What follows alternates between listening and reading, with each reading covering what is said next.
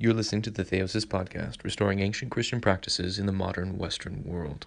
You're listening to readings from the Philokalia, a collection of sacred writings of the Holy Orthodox Fathers of the Church, relating to the cultivation of interior prayer and the ascetical path to union with God.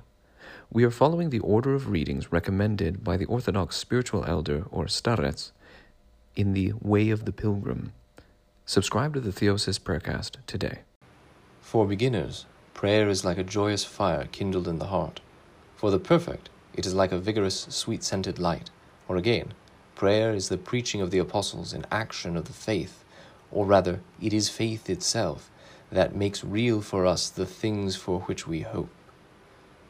Active love, angelic impulse, the power of the bodiless spirits, their work and delight, the gospel of God, the heart's assurance, hope of salvation, a sign of purity, a token of holiness, knowledge of God, baptism made manifest, purification in the waters of regeneration, a pledge of the Holy Spirit, the exaltation of Jesus, the soul's delight, God's mercy, a sign of reconciliation, the seal of Christ, a ray of the noetic sun, the heart's day star, the confirmation of the Christian faith, the disclosure of reconciliation with God, God's grace, God's wisdom, or rather the origin of true and absolute wisdom, the revelation of God, the work of monks, the life of Hesychast, the source of stillness and expression of the angelic state. Why say more?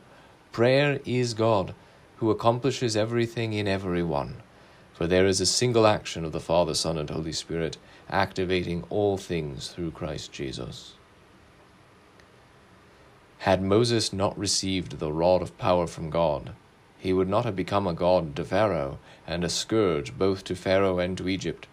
Correspondingly, the intellect, the nous, if it fails to grasp the power of prayer, it will not be able to shatter sin and the hostile forces ranged against it.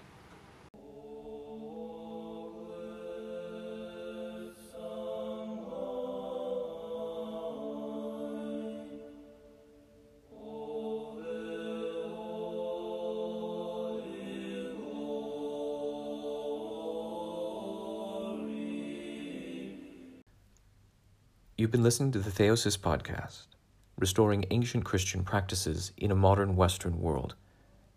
If you like what you've been hearing, subscribe today to continue to follow along as we explore the ancient wisdom of the spiritual fathers of the Church and pursue the path of prayer and union with God in Christ.